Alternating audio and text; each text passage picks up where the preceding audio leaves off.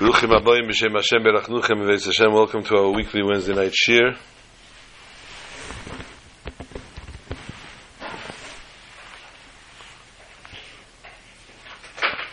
Hold on.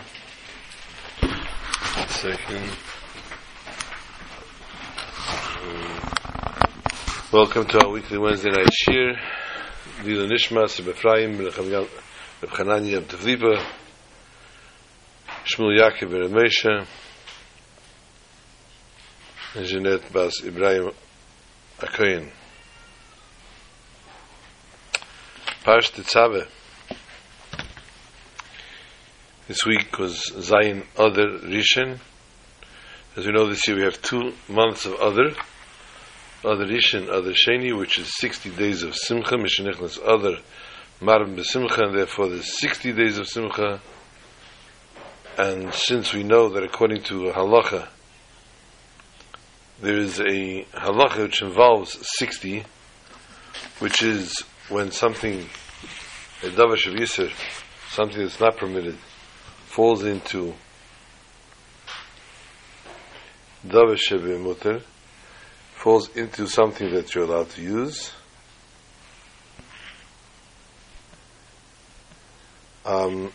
It becomes nullified if it's 60, if it's multiplied by 60 of the davar shav mutar. So this is called batel b'shishim in the lingo of the Shulchan Aruch, and therefore, since we have 60 days of simcha, therefore anything that chas v'shalom, any kind of decree, any kind of sadness, any kind of anything that's the opposite of good, is nullified automatically by the 60 days of Simcha. Simcha paid is Geder. Simcha breaks through any kind of boundaries, and therefore this too is broken through, and we nullify any kind of ill feelings, shall we say, or any ill issues. Parshat Tetzaveh discusses the garments of the Kahanim. Parshat Truma, we discussed all the vessels of the Mishkan, and in Parshat Tetzaveh we talk about the garments that the priests, the Kahanim, wore while doing Avodah in the Beis Hamikdash. However, at the end of the Parsha, we still have the mention of the one other Mizbeach, the other altar, the altar of gold, which was inside the Mishkan, or inside the Kodesh, known as the Miktar Mizbeach Miktar Keteris. So we'll discuss, Me'ez Hashem, why is this left out and not put in the actual previous Parsha. The Kahanim wore different types of garments. One very interesting garment, each garment had its own reason and purpose. One interesting garment was the garment of the Avneit, the Gartel, the belt, which was extremely, extremely long, and similar to the Gartel that we wear during Tefillah, during prayer, the rope which is bound in the middle of the body, separating the upper part and the lower part, lower extremities of the body. And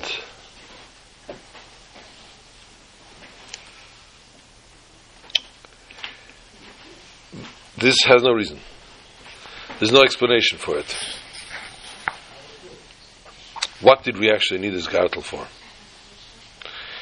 Obviously, this gartel was extremely, extremely long, and therefore went around many times around the Kohen. The Kohen came to do his service, in the Mishkan, the Beis Hamikdash,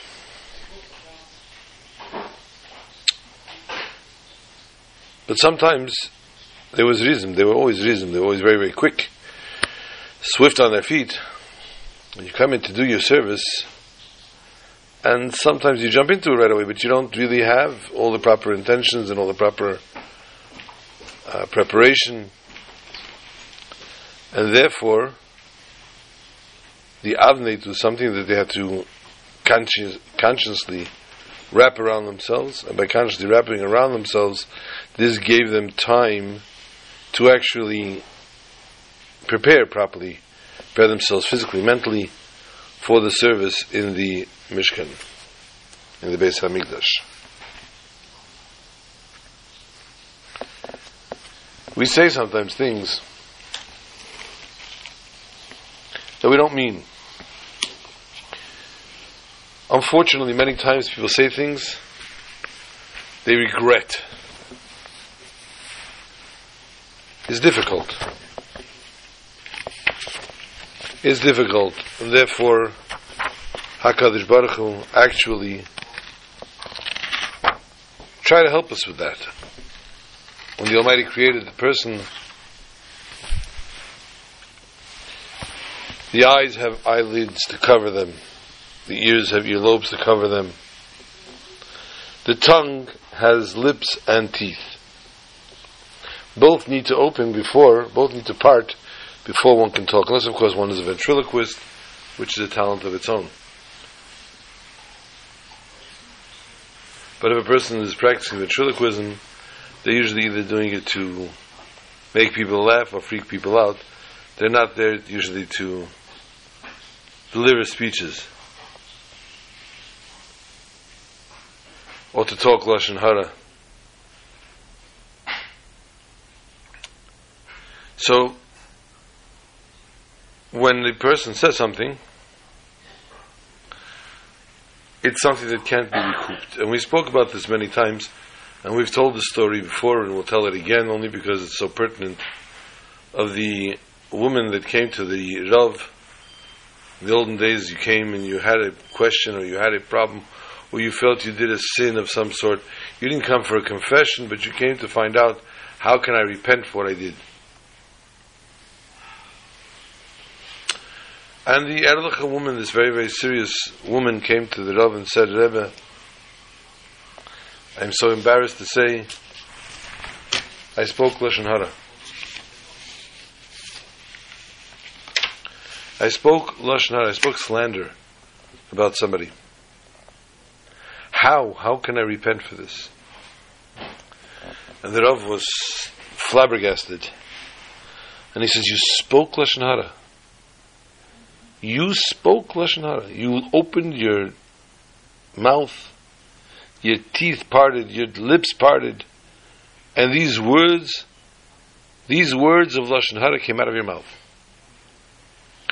And you spoke about somebody, something they did or said or whatever it might be. Wow, says the Rav, wow. Such a horrible, horrible sin. And she's crying and she's moaning and she's bemoaning and she's screaming and jumping up and down. Rebbe, please, give me a way to repent for this.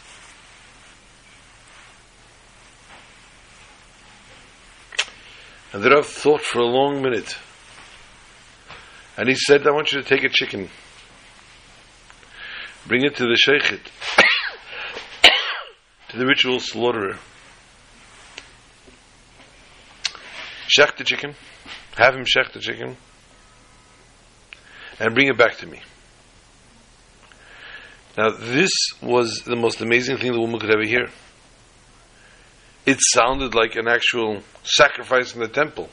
She was bringing a chicken. But the Rav said, one more minute, one more stipulation, little issue. I'm allergic to the feathers.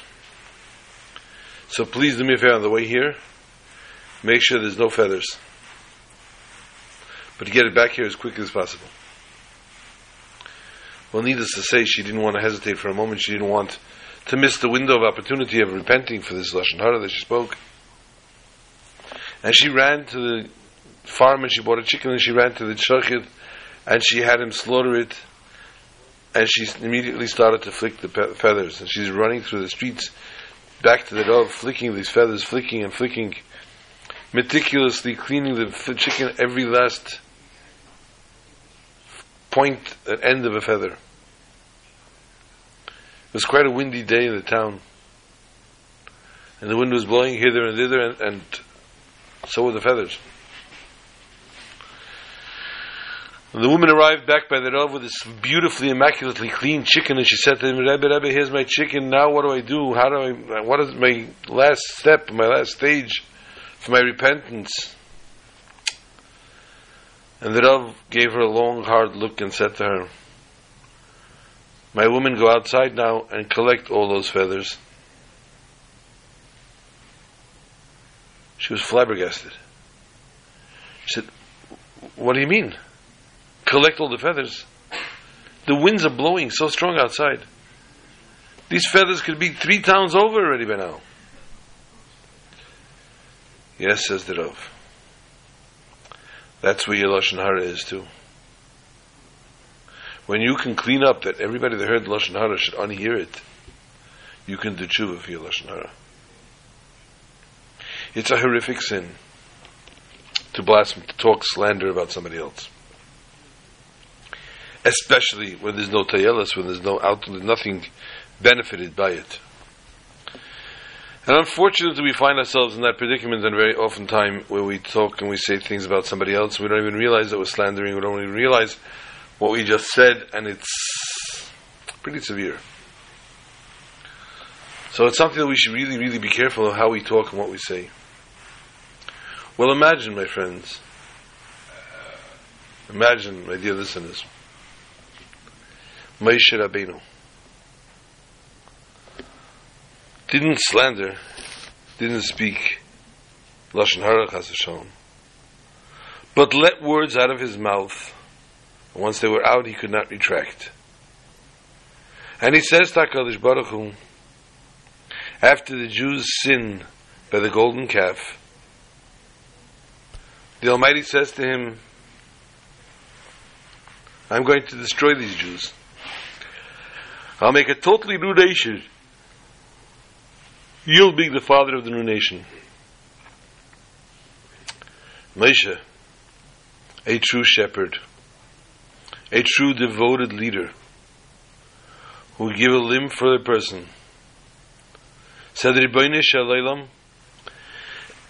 if you do that, if you destroy these Jews, mecheini no misifrecha, erase my name from this Torah.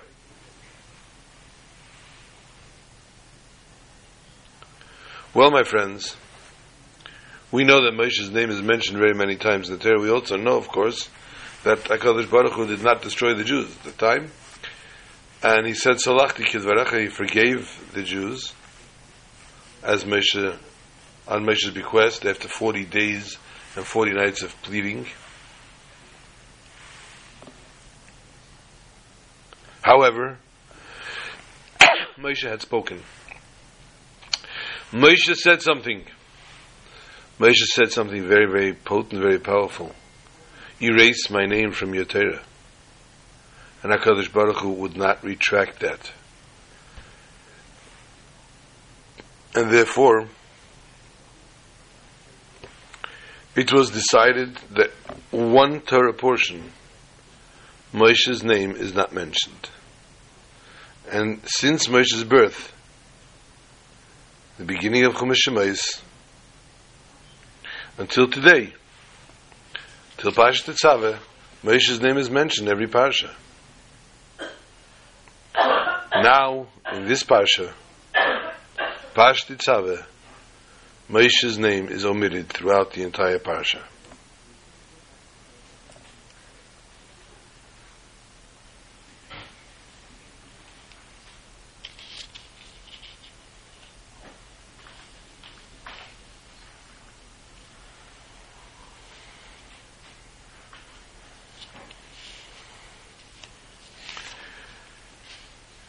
Why? What went wrong here? What got so mixed up here?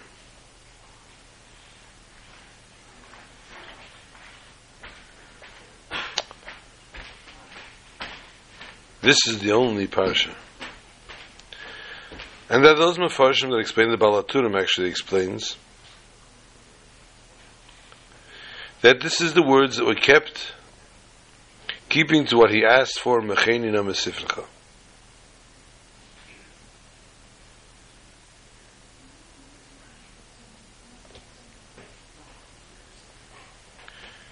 a tzaddik says something, HaKadosh Baruch Hu is Mekayim.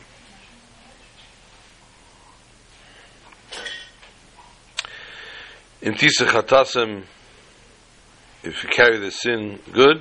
If you forgive the sin, if you commute the sin, good. This was the words of the tzaddik, and he said on this condition. And if you keep score at home, the Gemara Makkos Yud Aleph Amud Aleph 11, side 1, explains that it left a mark. And although HaKadosh Baruch Hu accepted his beseechment, HaKadosh Baruch Hu now went and looked to fulfill what he had said.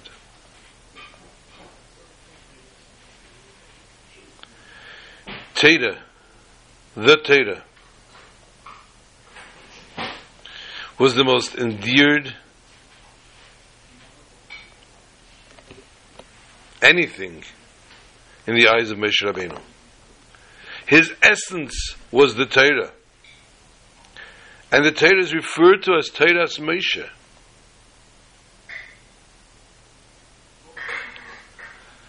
For Moshe to want to have his name omitted from this Torah, he gave up everything. He was ready to give up everything. But Moshe was ready to give up his name.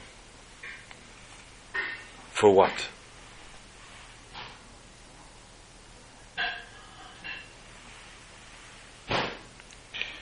Rashi says in Bamidbar, Chaf Aleph,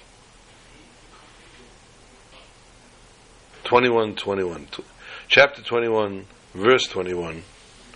Moshe hu Yisrael, v'Yisrael he Moshe. Moshe is the Jews, and the Jews are Moshe. They are one. A true, devoted, and dedicated shepherd is one with his flock totally, and his flock is totally one with him. They are hand in hand, and they are inseparable.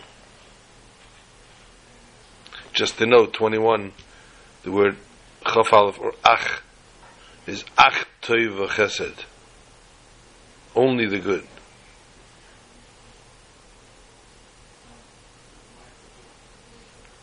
So although the punishment was well deserved to the Jews, when Moshe Rabbeinu saw the Jews were in danger, Moshe was going to go to any extreme to save the Jews. Even if it meant eradicating his very name from something that is so dear to him. Just don't touch, don't hurt the Jews.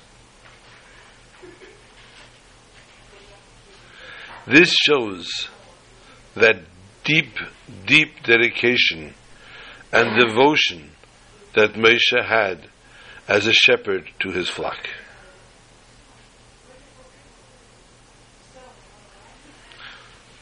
Fact is, there was no reason that he couldn't stand aside over here. The sin itself was very severe. After receiving the Torah, they served a golden calf. They did idol worship. Seltzer with a cup, please. Horrific. They went against everything that they were just given and told.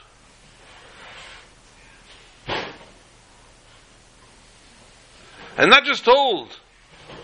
The amazing revelations that they just experienced on Sinai. And they just threw it under the bus, literally.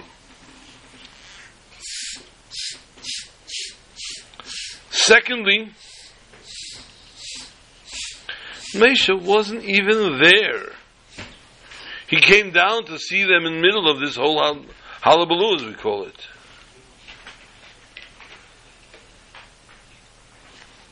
He was up on the mountain. So technically speaking, there was no reason, thank you, there was no reason for Moshe to take the fall here. Okay.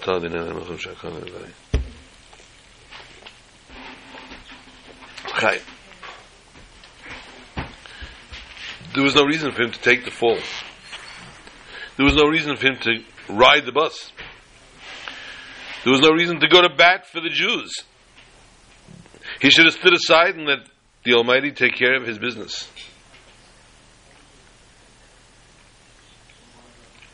But still in all, Moshe stood up and pleaded for 40 days and 40 nights, no sleep, deprived of sleep or eating, on behalf of the Jews, that they be forgiven.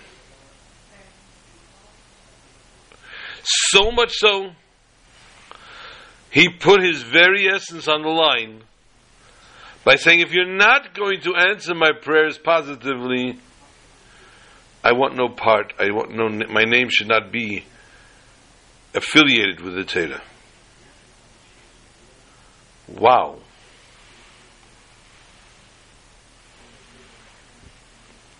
Moshe, as I've said to the Almighty, if Torah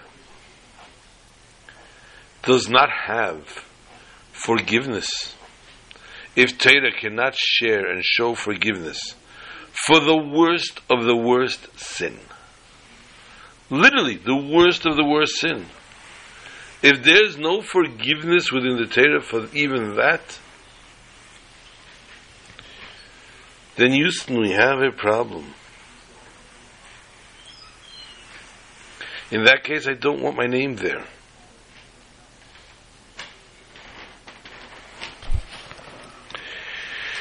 This brought about even stronger the connection of Moshe and the Jews. And not only the Moshe and the Jews, but the Jews and HaKadosh Baruch Hu. So much deeper, the disconnection between Moshe Rabbeinu, Torah, and the Yidden, and the Torah, and HaKadosh Baruch Hu, and the Yidden and the Torah,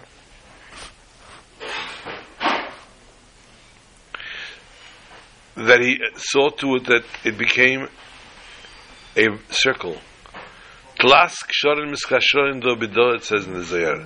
There are three knots, there are three things that bound one with the other, Torah, Yisrael, and HaKadosh Baruch Hu. The Jews are connected directly to God through Torah. But it's not just in a chain fashion, one link into the third, to the second and the third, but rather it's a circle where Torah, where HaKadosh Baruch Hu, and Torah and Yisrael all intertwine. The Mesiras Nefesh that Moshe Rabbeinu had here, to bring about forgiveness for the Jews. And therefore, as Moshe Rabbeinu awakens this deep connection, this deep bond of his own essence between himself and HaKadosh Baruch Hu, and between HaKadosh Baruch Hu and Am Yisrael, even standing above Torah. This connection, therefore, can bring about even forgiveness for the sin of the golden calf. And from here we learn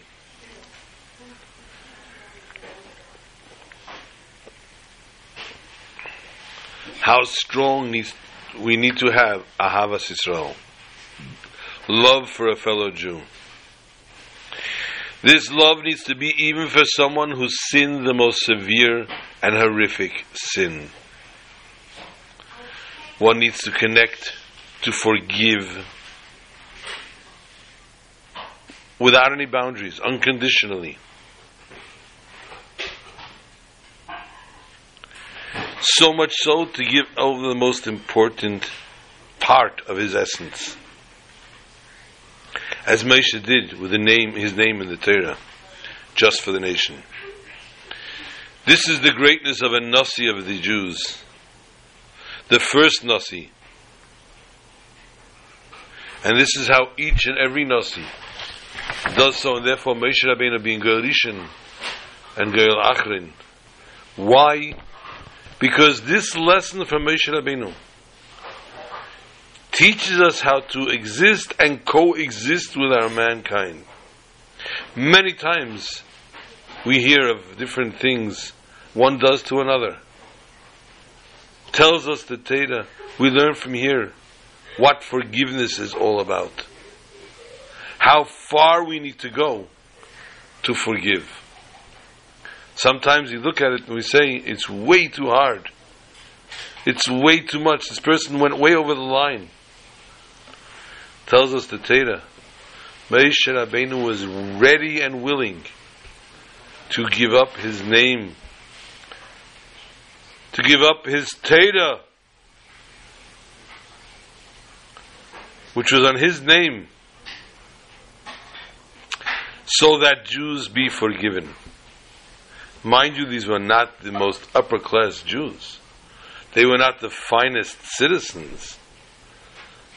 They did something horrific here. Horrific beyond. And it was not as if he was there to stop them. Of course, not there to promote it. But he still didn't feel a culpability, but he felt a responsibility to see to it the continuity of the world goes on. And therefore, although it was so outlandish, he opened his mouth to say something. Mecheni no misifrecha shekasafta. Erase my name. And therefore, this week's Parsha, we don't find Moshe Rabbeinu's name.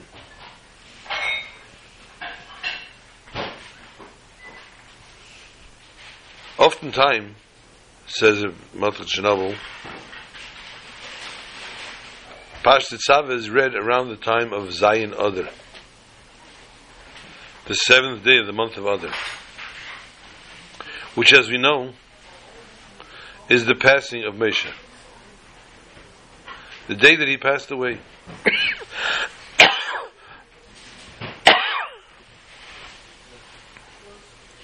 And therefore commentaries explain that the reason this Parsha Dafka was taken and used, fulfilling this request,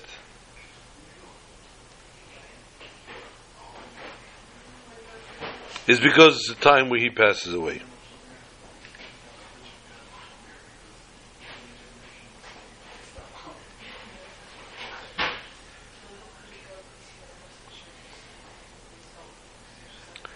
However,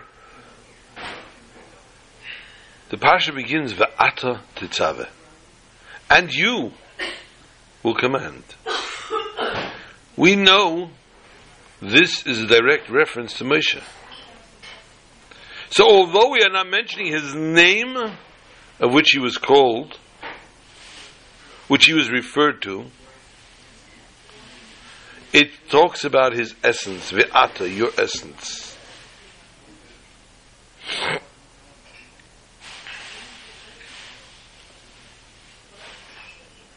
And the many commands that are in this Parsha are directly to Moshe.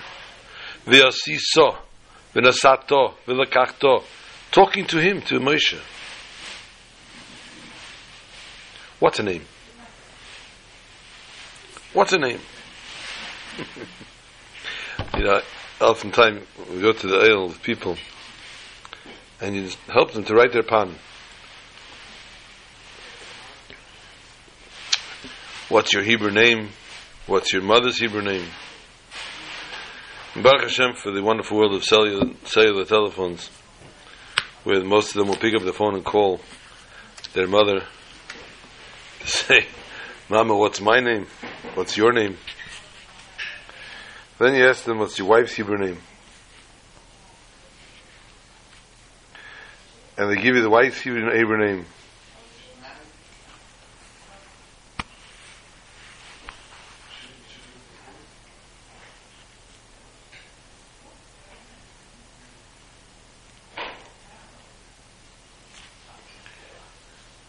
And they give the wife's Hebrew name.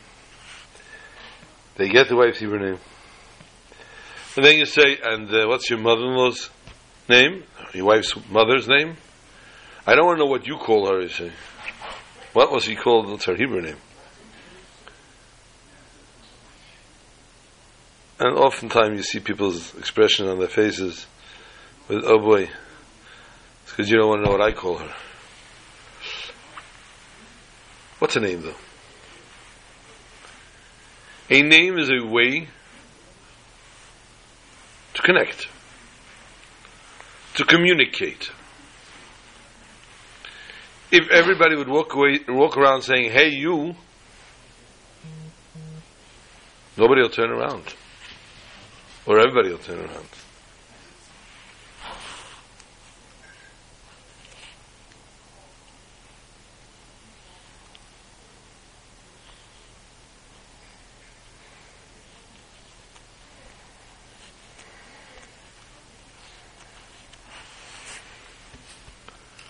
So, the name, in essence, we find, is for communication purposes. You say, hey, Reuven turns around. Hey, Shimon turns around.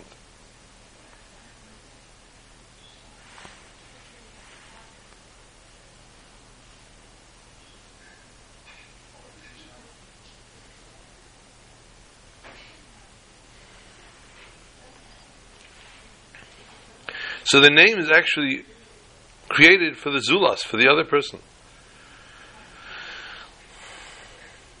Person themselves, when they used to go walk with my father, Alav Shalom, to Brighton Beach, to Kingsway, and they see people walking on the street. You know how the world is today is not much better. 60 years ago, 50 years ago, you had the people that walk in the street talking to themselves. And there were times when my father would stop someone and say, send my regards. The person would look at him. My father would say, whoever you're talking to, send my regards to them. Or my father would tell me, he'll never lose an argument.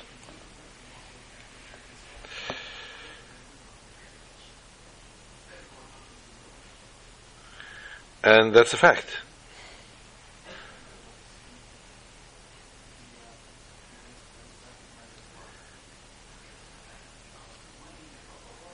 And when a person's talking to themselves, they don't refer to themselves by name. They just talk. Unless you have the multiple personality person who argues with himself in that way.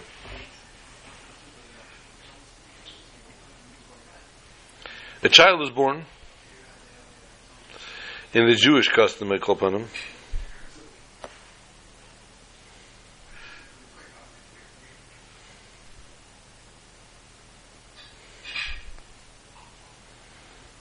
In the Jewish world, we have to give the girl a name by the Torah, and the boy waits at least 8 days for a bris. And only then do they get a name.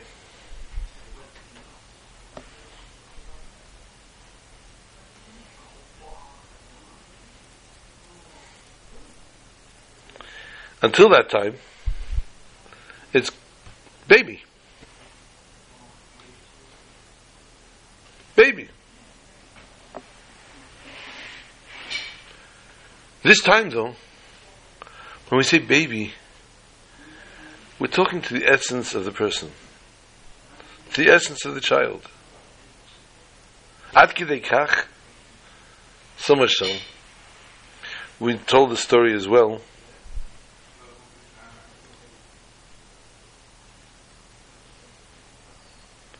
Of the Alter Rebbe. He was with his grandson, the Tzemach Tzedek, who was orphaned very young. And he was sitting with the Tzemach Tzedek on his lap, practically an infant. And he asked him in Yiddish, Who's Zayda? Where is Zayda? Where's grandfather? The baby pointed to his beard and he says, "Das is Zayda's bird. Who's Zayda? That's Zayda's beard. Where's Zayda?" Pointed to the head and he said, "This is Zayda's cup. Who's Zayda?" He pointed to his body and he says, "This is Zayda's kerpa. Who's Zayda?" Child got frustrated, jumped off his lap and went away. Child was a very bright child though. And he went to hide behind the door of the study where the Alter Rebbe would be going in soon. And as the Alter Rebbe entered the study, from behind the door he called out, "Zayda!" And the Zayda turned around. And he said, "There's Zayda." He called his essence.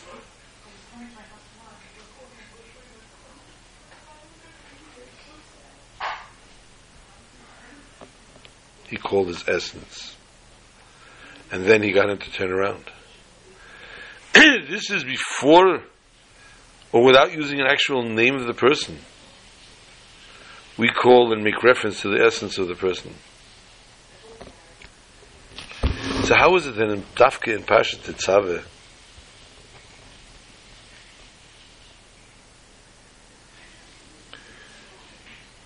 telling about the parsha that says Mecheni na mesifrecha, where we're trying to complete the words of Moshe where he says, "Erase my name from the Torah,"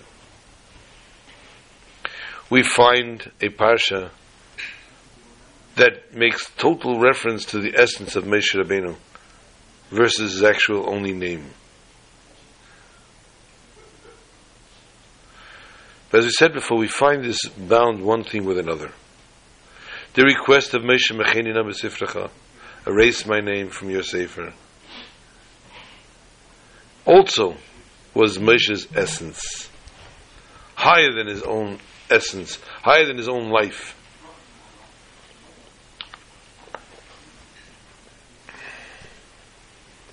Although Torah was called Torah's Moshe, he saw the nation standing in danger and therefore said, even these, whoever they are of the nation, keep me score at home, the Gemara in Shabbos, Pezayin Amid Aleph, talks about what kind of people they were.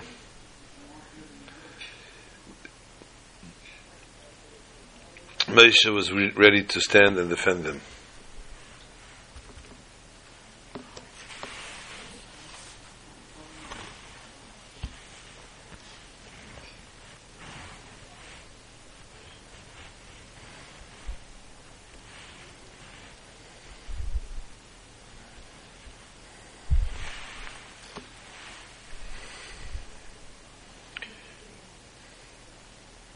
And yet,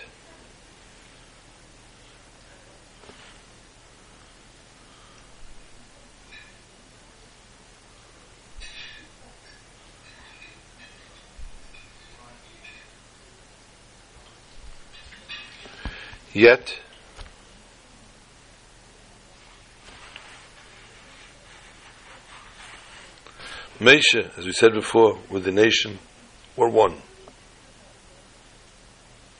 He did not allow any separation between them.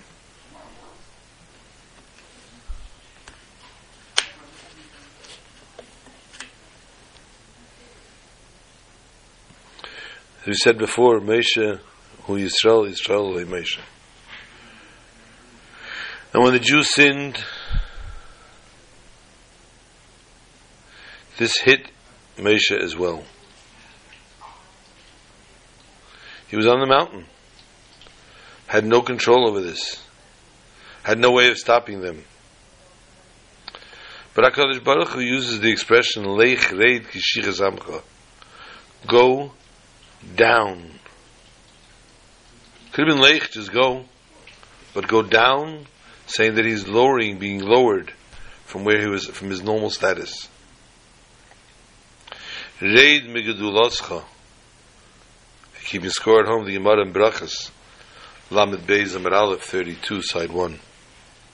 Go down from your greatness. Therefore, especially when it comes to the request of Moshe to erase his name from the Torah for the Jewish nation's sake, it comes, the great show is done, expressed in a parsha, in a Torah portion that shows the greatness of his name, the greatness of his essence, which is even greater than his name.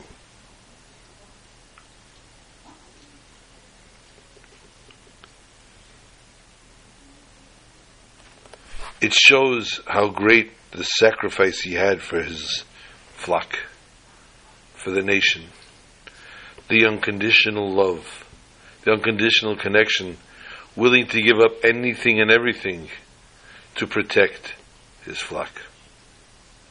A true leader, a true shepherd, a true Manig Yisrael. Even if the nation went to such a low extreme, and to such a low extent. And as we said, this is a lesson, a life lesson that we all have from Moshe Rabbeinu, that we need to learn.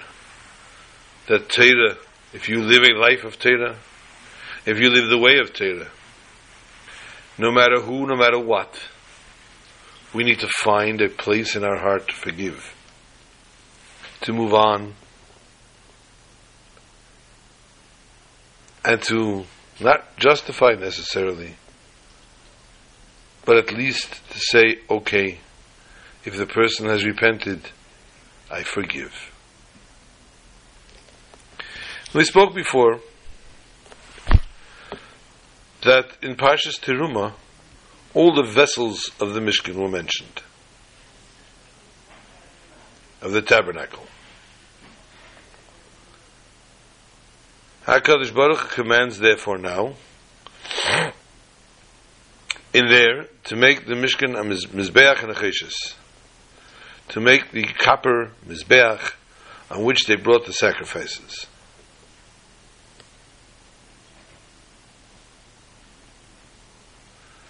At the end of Parshas Tetzaveh, though, we are mentioning now a new altar, a new Mizbeach, Mizbeach Hazov. And this stood in the Kodesh, in the Heichel.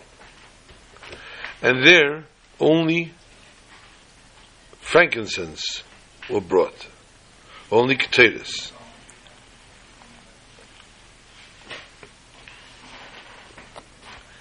The Mizbeach was made of stone. Gemara tells us, if Chas v'Sholem, Chalila, a couple should ever get divorced, it is a very sad time in the Jewish nation. It is so sad, says the Gemara, that even the Mizbeach cries, even the altar cries. And the question immediately comes about, the altar was made of stone. We know stones are cold and ruthless, heartless. Why is the Mizbeach crying?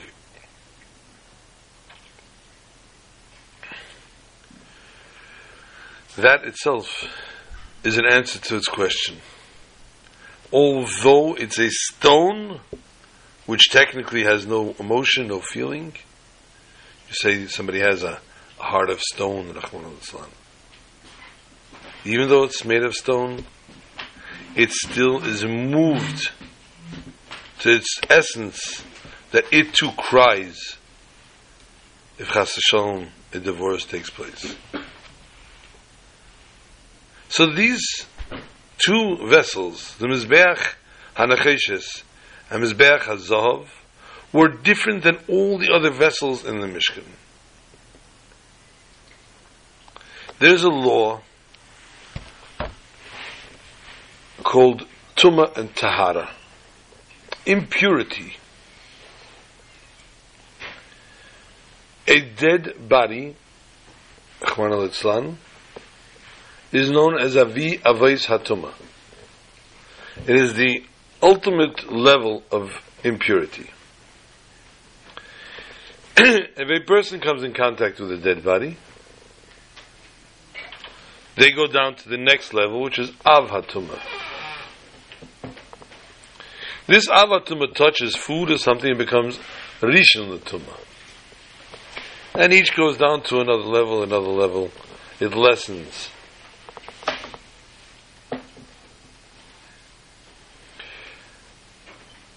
Any vessel in the Mishkan, Mizbeach, in the Beis HaMikdash, if it was touched by a person that had dealt with a dead body, that was an Av HaTumah, or if a dead body fell there, would become Tamei, would become impure.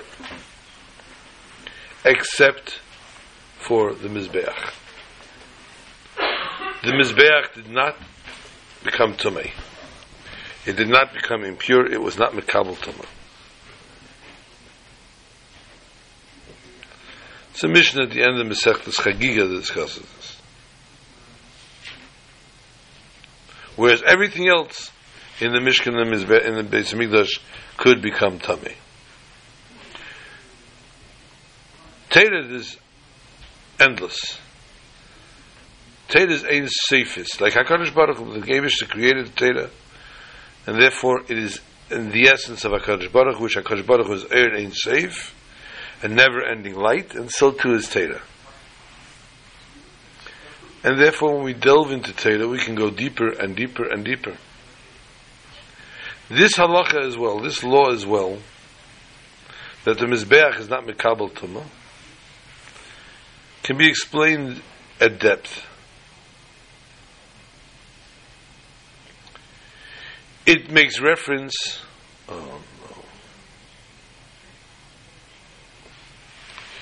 It makes reference to the neshama.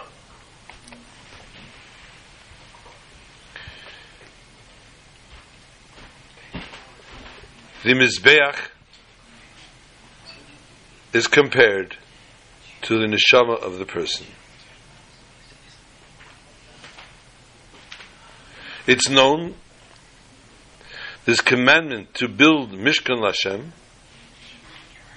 aside for being a general command for the Jewish nation, it has something for each and every Jew separate.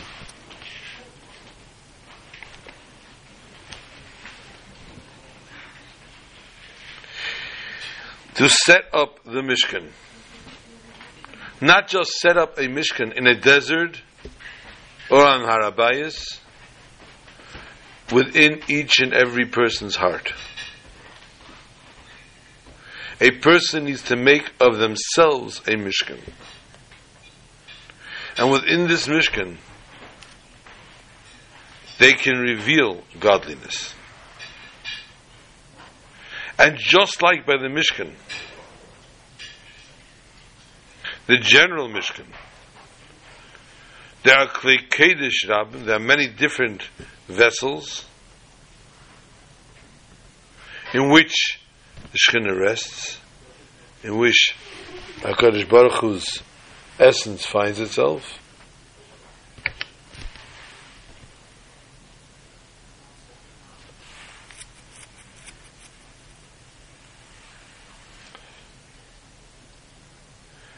The same is also with the private Mishkan of each and every person. There are different vessels with which a person serves God in different ways.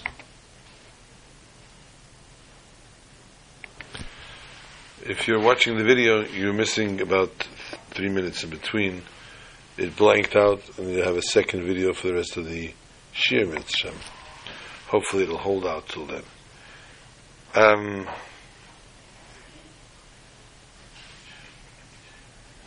These different vessels of a human being, where he is like the Mishkan of his own tabernacle, is the Mayach, the Lev, the Per, Yadayim, Raglayim, the mind, the heart, the mouth, the hands, the feet, etc. And therefore a Jew needs to see to it. They devote their mind to Limud HaTorah, the study of Torah, to fill their heart with love of God, love and fear of God. His mouth should be speaking words of Torah and tefillah, prayer. To do mitzvahs with his hands and his feet.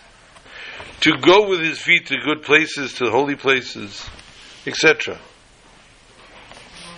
And when he uses every part of his body for the service of God, he makes himself a tabernacle for God.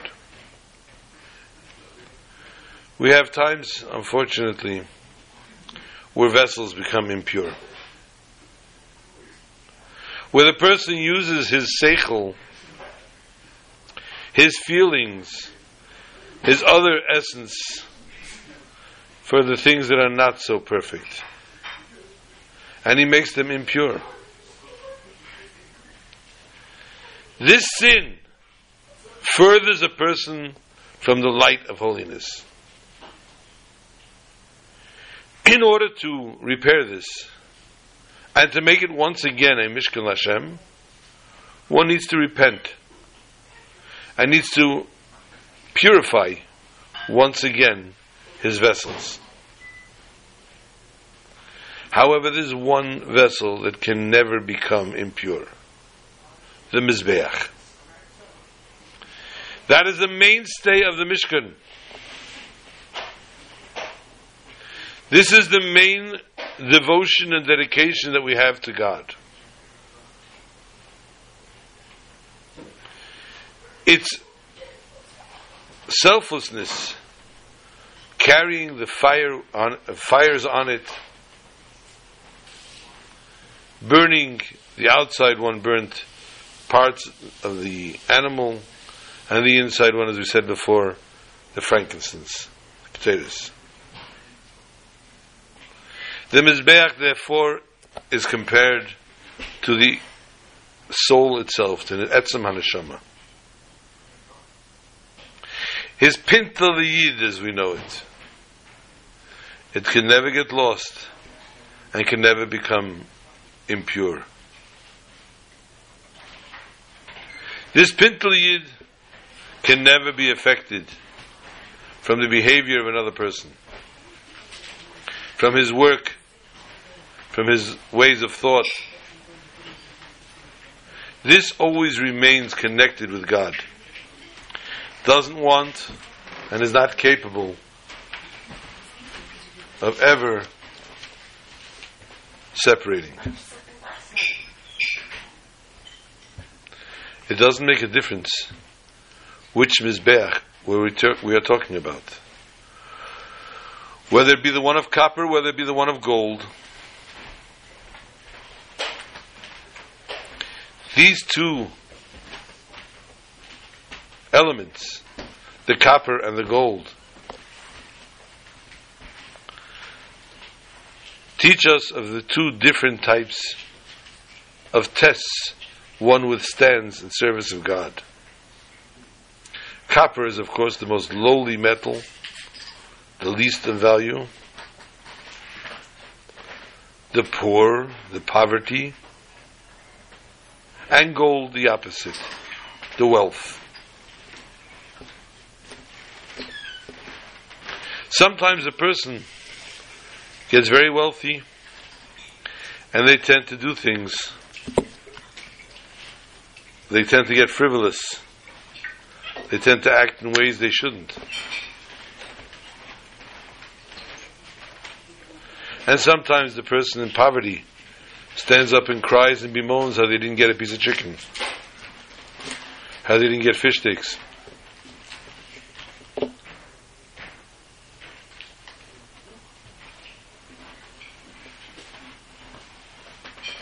This is only superficial.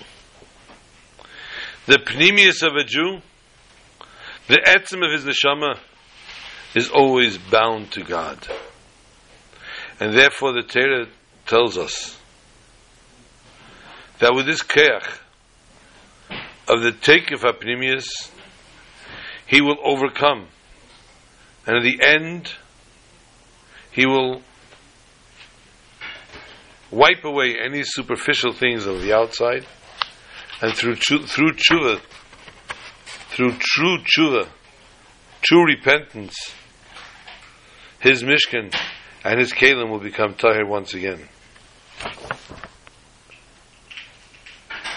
The fact of the matter is, according to a lot of opinions, Truma and Tetzav are all one long Hemshech.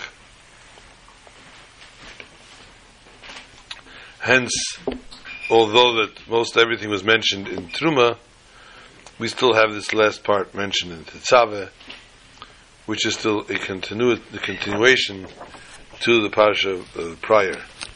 We merit that this Shabbos, the Shtakabi, with the Mishkan, with the Mizbeis HaMikdash, Ashlishi, it's Tes Adar Rishon, not Tes Adar Sheni, but as we know, Tes Adar is a very auspicious day. The Frierdiker Rebbe arrived in America. It's Adar Sheni, obviously. But we could always celebrate Tev, Leiv, Mishte Tamid, L'chaim L'vracha.